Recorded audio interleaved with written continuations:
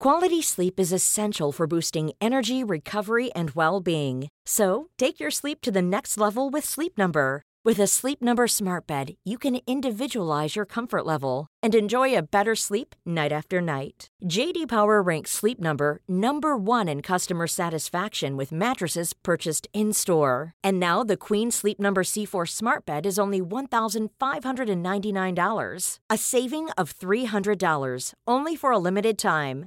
For J.D. Power 2023 award information, visit jdpower.com/awards. Only at Sleep Number stores or sleepnumber.com. Want flexibility? Take yoga. Want flexibility with your health insurance? Check out United Healthcare Insurance Plans. Underwritten by Golden Rule Insurance Company, they offer flexible, budget-friendly medical, dental, and vision coverage that may be right for you. More at uh1.com.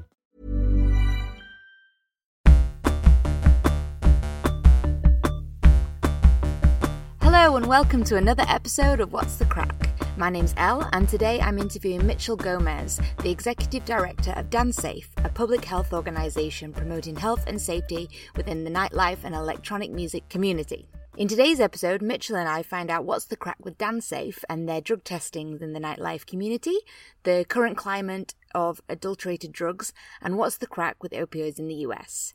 I hope you enjoyed the episode, and remember to follow us on Twitter at WhatTheCrackPod or email us on whatsthecrackpodcast@gmail.com.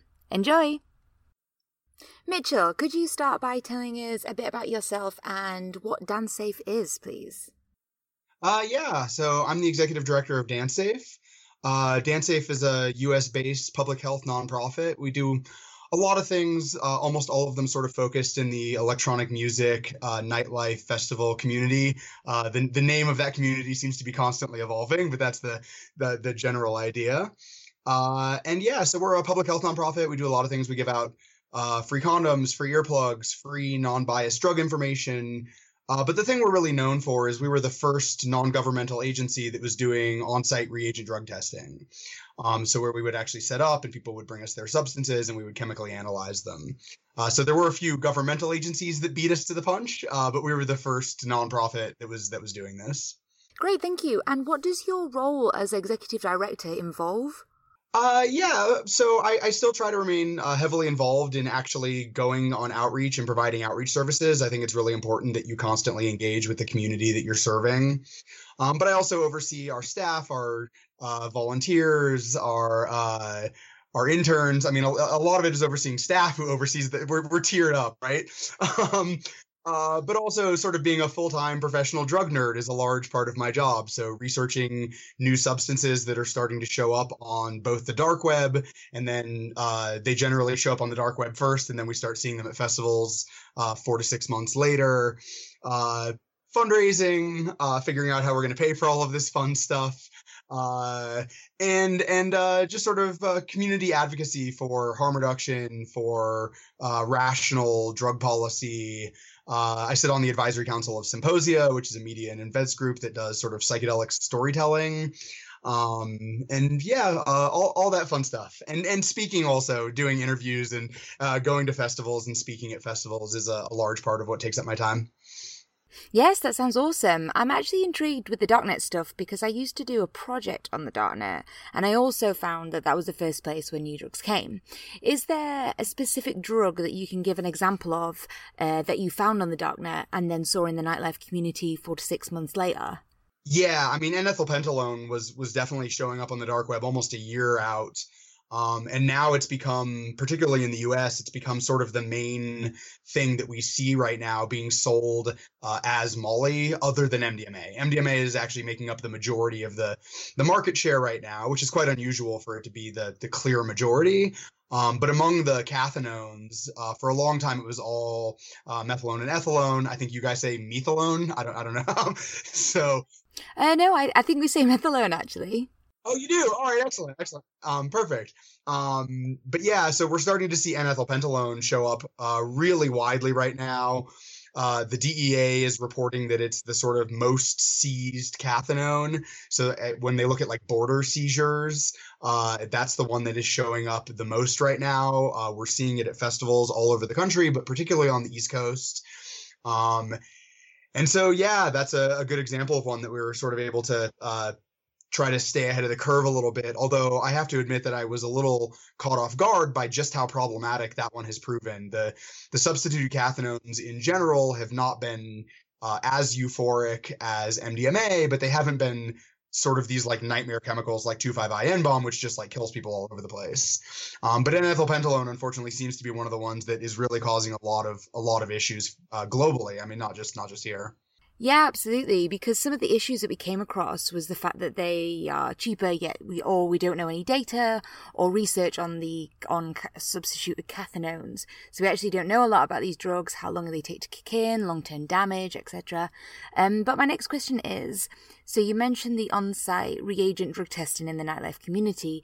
Could you talk us through what that involves, please? Yeah. So, the way the service is provided has changed over time. Originally, there was sort of a push to try to really sort of push the issue in the court of public opinion. It was done in a way that was very, very open, giant banners that said, free ecstasy pill testing. The whole idea being that if we could actually get law enforcement to come in and arrest somebody, then you could take it to the court of public opinion. You can really get a lot of media coverage around this. By and large, we have found that law enforcement has no interest in shutting down these services. They generally understand harm reduction. They understand that you're providing a public health service.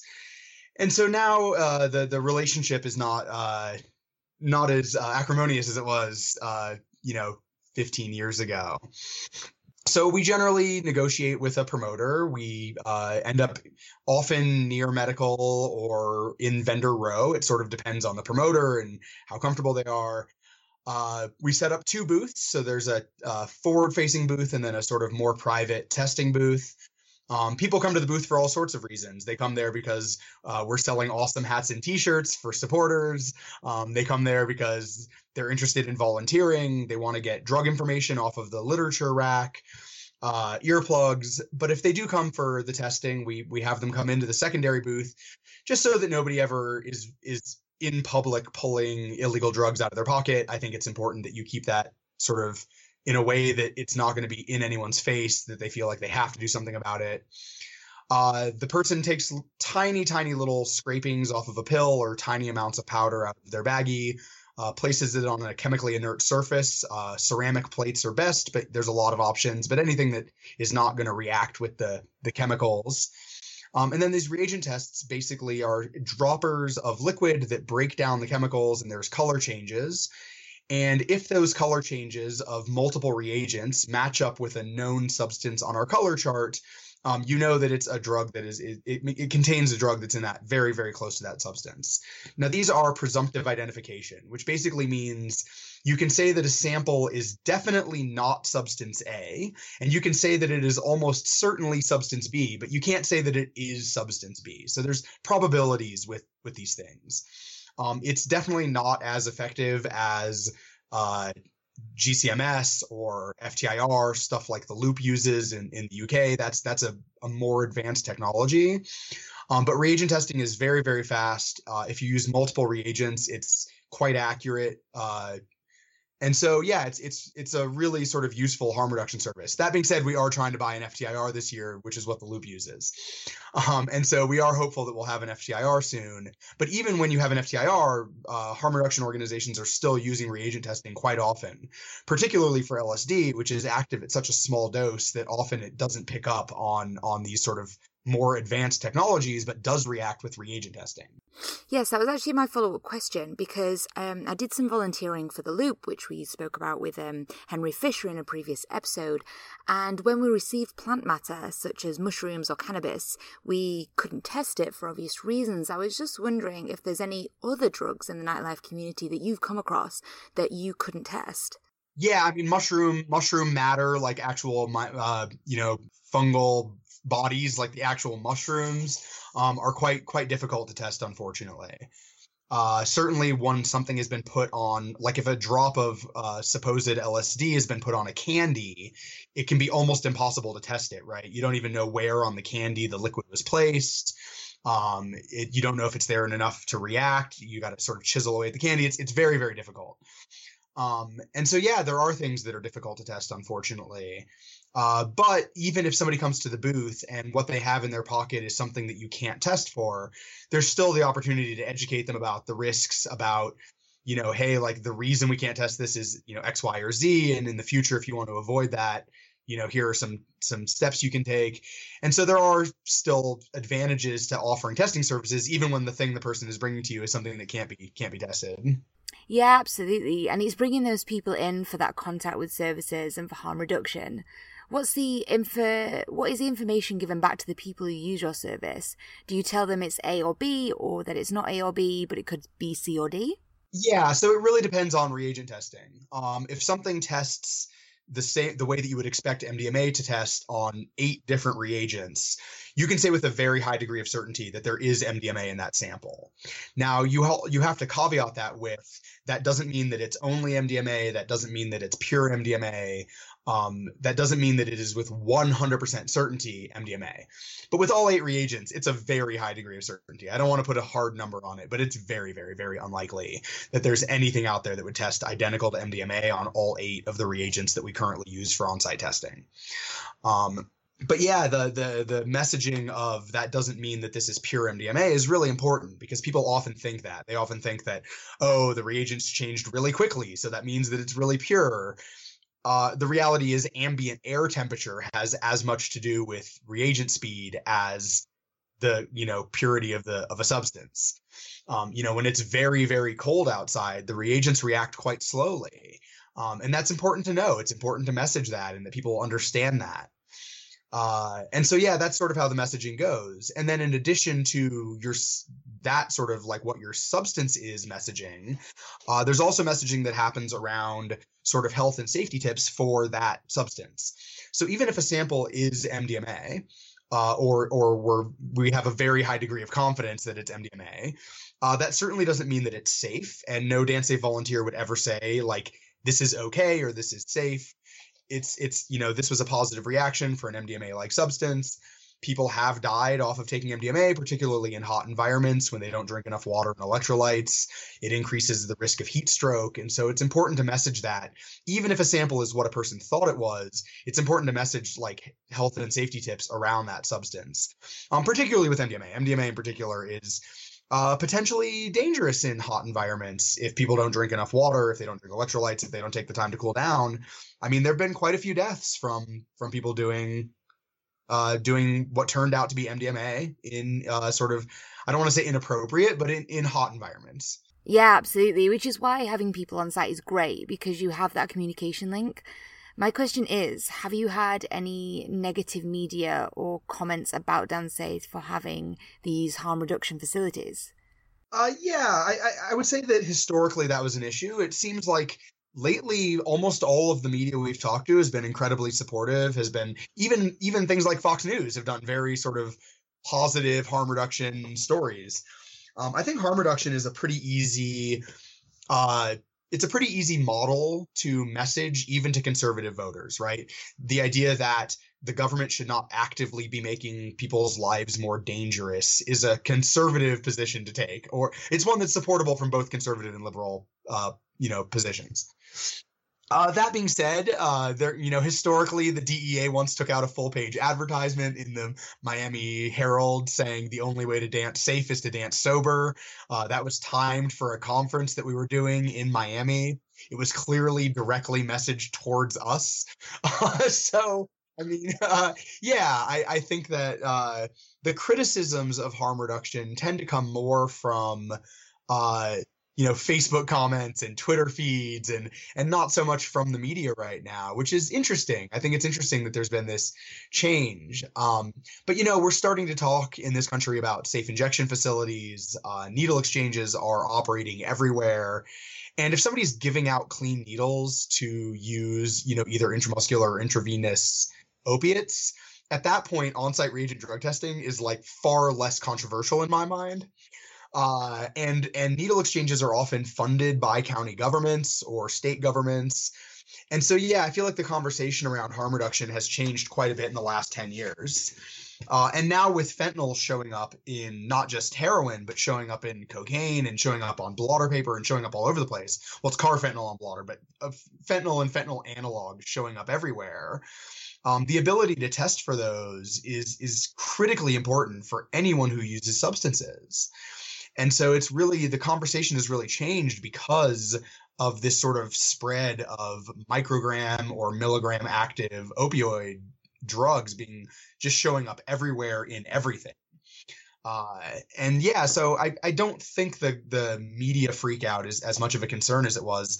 I mean, I've seen some of the media around your guys' drug checking services, and it reminds me a lot of the media that we were seeing, 5 or 10 years ago, which is weird because in a lot of ways, your drug policy is far more progressive than ours. Yeah, it's interesting. There's been quite a lot of support, including police at festivals.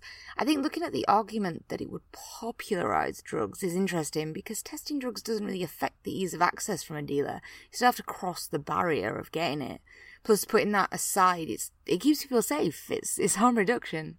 Yeah, so that criticism is one that we hear a lot sort of from individuals. The idea that, if you provide drug checking services, that's going to increase use. And I think it's important to sort of deconstruct that. I think that that's such a common criticism that it's important to know the sort of the response to that. And I think the response to that is twofold. The first is that drugs don't need advertisements.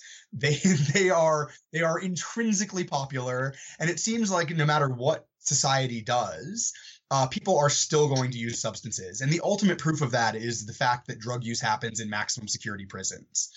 You cannot take a security apparatus any further than a maximum security prison. And if drug use is still happening under those conditions, then the idea that a promoter or a nightclub owner could somehow keep drugs out of their venue is instantly revealed as just absurd.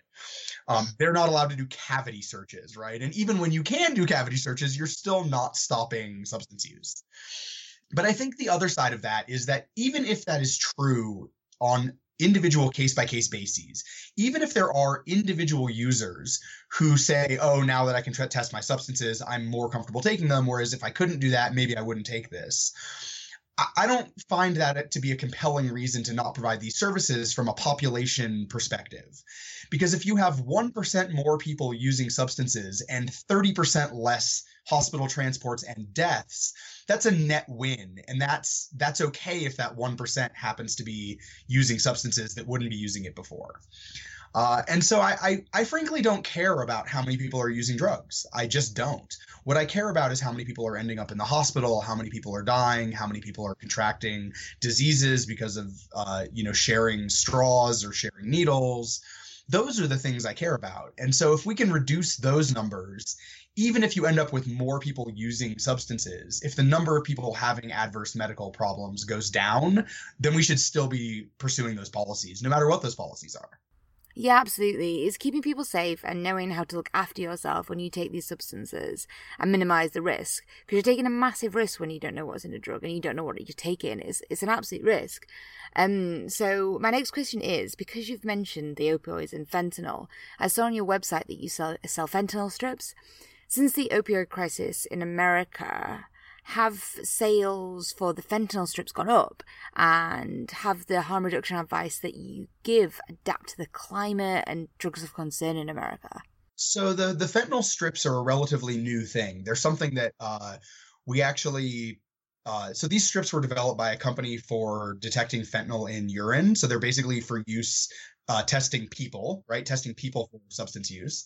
And we had heard for a while that users were using these strips to test baggies of heroin to detect if they had fentanyl in them. And I was personally incredibly skeptical that would work. I did not think that was at all possible that these strips would work. My understanding of them was that they were testing for drug metabolites. And so we actually helped organize and fund a study to look at whether or not these strips would work the way that they were being used. And I wasn't actively looking to disprove it, but I was personally very skeptical that this worked. And I was wrong. I was much to my surprise, I was completely wrong. They actually work incredibly well. They're actually far more sensitive than a biological active dose. So there can be a sub-psychoactive dose of fentanyl in a baggie, and the test strips will still discover them. But the strips are new. We've only been selling those for maybe half a year, maybe 8 months at this point. But they were the demand for them was incredibly high. We've actually the manufacturers actually had trouble keeping up with demand at certain points. There's been peak times when they've been running out of the strips.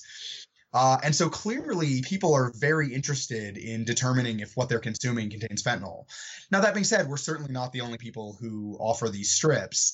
And lots of nonprofit organizations, particularly needle exchanges, have been getting grants to buy these strips, to use them at needle exchanges, to give them out to opiate users. So it's hard to know the total number of strips that are being distributed in the United States, but I would be shocked if it's not in the hundreds of thousands per month. Not our sales, but total use of these strips is widely popular, incredibly high demand for knowing whether or not there is fentanyl in whatever you're consuming. Even heroin users who. Normally, being a little extra can be a bit much, but when it comes to healthcare, it pays to be extra. And United Healthcare makes it easy with Health Protector Guard fixed indemnity insurance plans. Underwritten by Golden Rule Insurance Company, they supplement your primary plan, helping you manage out-of-pocket costs without the usual requirements and restrictions like deductibles and enrollment periods. So when it comes to covering your medical bills, you can feel good about being a little extra. Visit uh1.com to find the Health Protector Guard plan for you. Normally, being a little extra can be a bit much. But when it comes to healthcare, it pays to be extra. And United Healthcare makes it easy with Health Protector Guard fixed indemnity insurance plans. Underwritten by Golden Rule Insurance Company, they supplement your primary plan, helping you manage out-of-pocket costs without the usual requirements and restrictions like deductibles and enrollment periods. So when it comes to covering your medical bills, you can feel good about being a little extra. Visit uh1.com to find the Health Protector Guard plan for you. Introducing Wondersuite from Bluehost.com. Website creation is hard, but now with Bluehost, you can answer a few simple questions about your business and get a unique WordPress website or store right away. From there, you can customize your design, colors, and content. And Bluehost automatically helps you get found in search engines like Google and Bing. From step-by-step guidance to suggested plugins, Bluehost makes WordPress wonderful for everyone. Go to bluehost.com/wondersuite. Are sort of the traditional, we have not done a lot of services with that population because we're working in festivals and nightlife communities, and there's not a lot of sort of open opiate use within that community. Yeah, absolutely. What would you say are the drugs that people are concerned about at the moment? What I'm getting at is that in the UK, there's a lot of concern around the purity of pills. So a decade or so ago, the pills you would get would be around, 80 milligrams, whereas now it could be up to 240. I just wondered, yeah. Yeah, I mean, 220 or 320 or 350. I really would like to know why someone it's clearly coming out of like that not the UK. These are clearly being pressed in Belgium and Holland, but I'd really like to know who in Belgium is like, why are you pressing 350 milligram pills? If anyone out there wants to email me anonymously explaining this, my email is very easy to find, and I really am very curious about why this is happening. Because yeah, I mean, 80 to 120 was standard for most of the history of black market MDMA use. And so, yeah, the fact that we're now seeing pills that are 2 to 3 times that strength, and we're seeing them here as well, just less often. They're the same pills. I mean, it's not like we're seeing a different group also pressing pills that strength. We're seeing the Teslas and the Red Bulls and the weird shapes and the glossy coatings. I mean, they're clearly the same pills are showing up here as well. But the primary concern in the U.S. really is still misrepresentation. It's 2,5-IN-bomb being laid on paper and sold as acid. It's N-ethylpentalone and other substitute cathinones being sold as Molly. It's deschloroketamine and 3-methoxy-PCP being sold as ketamine. There have been sort of major disruptions within the ketamine market, and ketamine has become quite difficult to find in some parts of the United States. And so we've seen a huge increase in dissociative analogs being sold as ketamine. And so it really is still mostly a concern, not about adulteration or high dosing, but really a concern about misrepresentation is still sort of the primary issue we have in the United States. Great. I see from your website as well that you have different chapters of DanceSafe. How would you set up a chapter? Is it top down or bottom up? Very much bottom up. So the chapters are really sort of independent harm reduction organizations. They're groups of volunteers that have gone through our training and decided they want to set up a chapter. We support them both logistically and financially when they're first starting, but the chapters run very independently because we philosophically believe that harm reduction works best when it's peer education. We are never going to know from our national office in Denver, we're never going to know a local scene as well as local members of that community are going to know it. And so we really do think that it has to be bottom up for it to be effective. And so the way the chapter is organized is by people asking to get involved. They often act as recruiters within their local community. My employee, Kristen, is a complete rock star about getting them trained and getting them set up. And she's really very, very good at helping them sort of self-organize in a way that makes sense. We often select now the sort of original chapter leadership to help the chapter sort of get off the ground. But that original leadership always knows going in that once the chapter is functional, the chapter itself is going to choose its leadership. We are not going to dictate that from our distant location. We're not going to try to control them. And chapters have a huge amount of autonomy. Some chapters do testing at every event they're at. They won't go to events where they're not doing testing. Some chapters are perfectly happy to set up just providing information.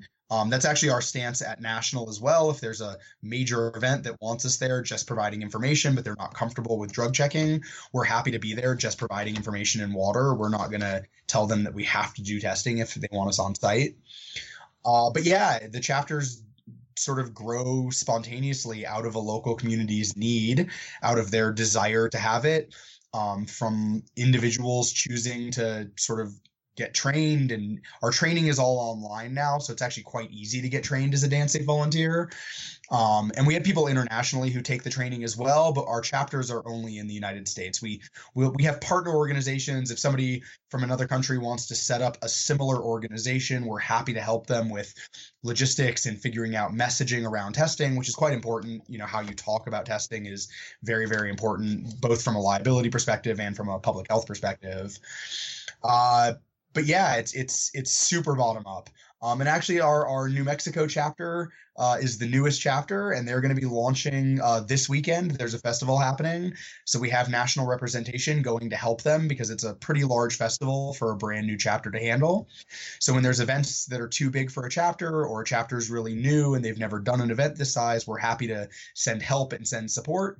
But yeah, as of this weekend, we'll have our newest chapter in New Mexico set up, and we have several others throughout the United States that are launching very soon as well. So constantly growing, constantly expanding, trying to sort of service as many people as we can. But yeah, always looking for more volunteers. If anyone in the US is listening, you can hop on our website and get trained. And if anyone in the UK wants to learn how to sort of provide harm reduction services in a very bottom up sort of renegade way, our training, I think, is a very good start for that as well. Okay, great. So what is the future for DanceSafe? I think big goals can distract from the core mission, big out there goals.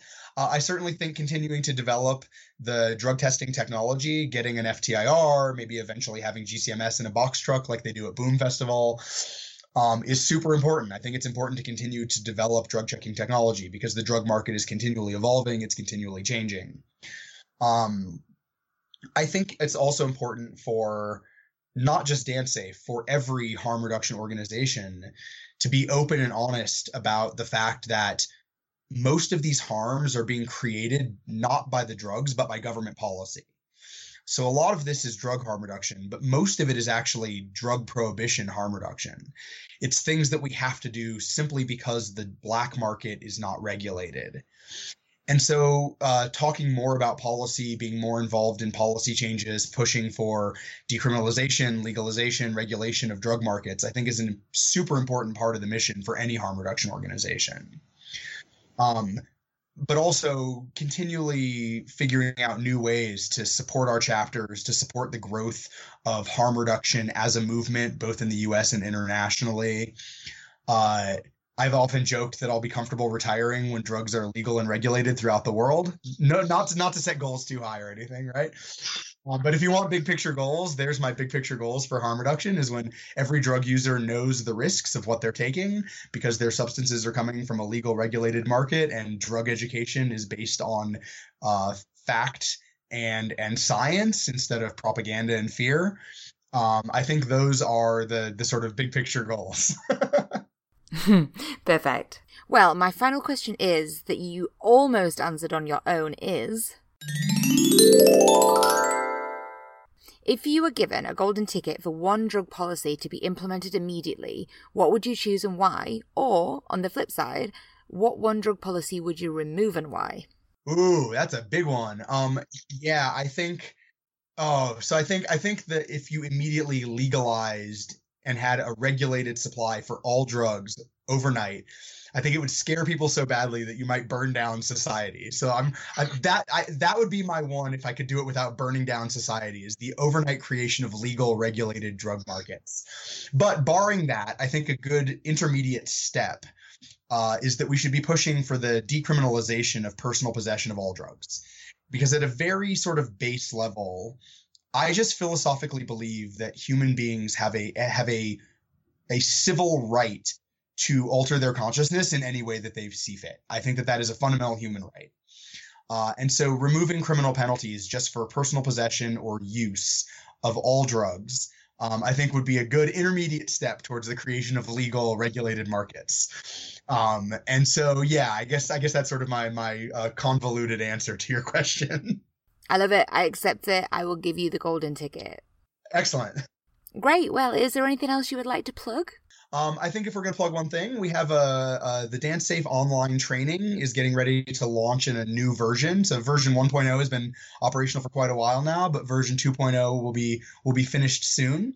As soon as that is finished, you will not be able to miss it on social media.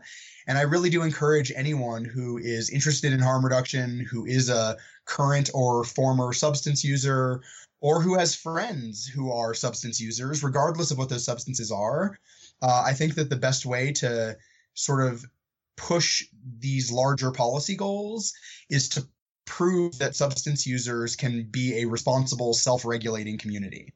And so the more people we have who are trained in harm reduction, who understand how this works, who understand these principles, the less adverse medical incidents and deaths we'll have within the community. The less deaths we have within the community, the less media hysteria there is around drug use, and the better it is for everyone, whether you're a substance user or not. And so, yeah, I think as soon as that new training is online, I really encourage everyone to go through it, whether or not you intend to actually volunteer with DanceSafe, and see what you get out of it, and see if you find pathways forward for your own use or for what you can provide to the community. Awesome. Thanks so much for the interview. Yeah, thank you. I really appreciate it. And that was the interview with Mitchell Gomez. I hope you enjoyed it, and remember, if you're in the States or based internationally yet want to know more about DanceSafe and their harm reduction work, check out DanceSafe's website, simply at dancesafe.org.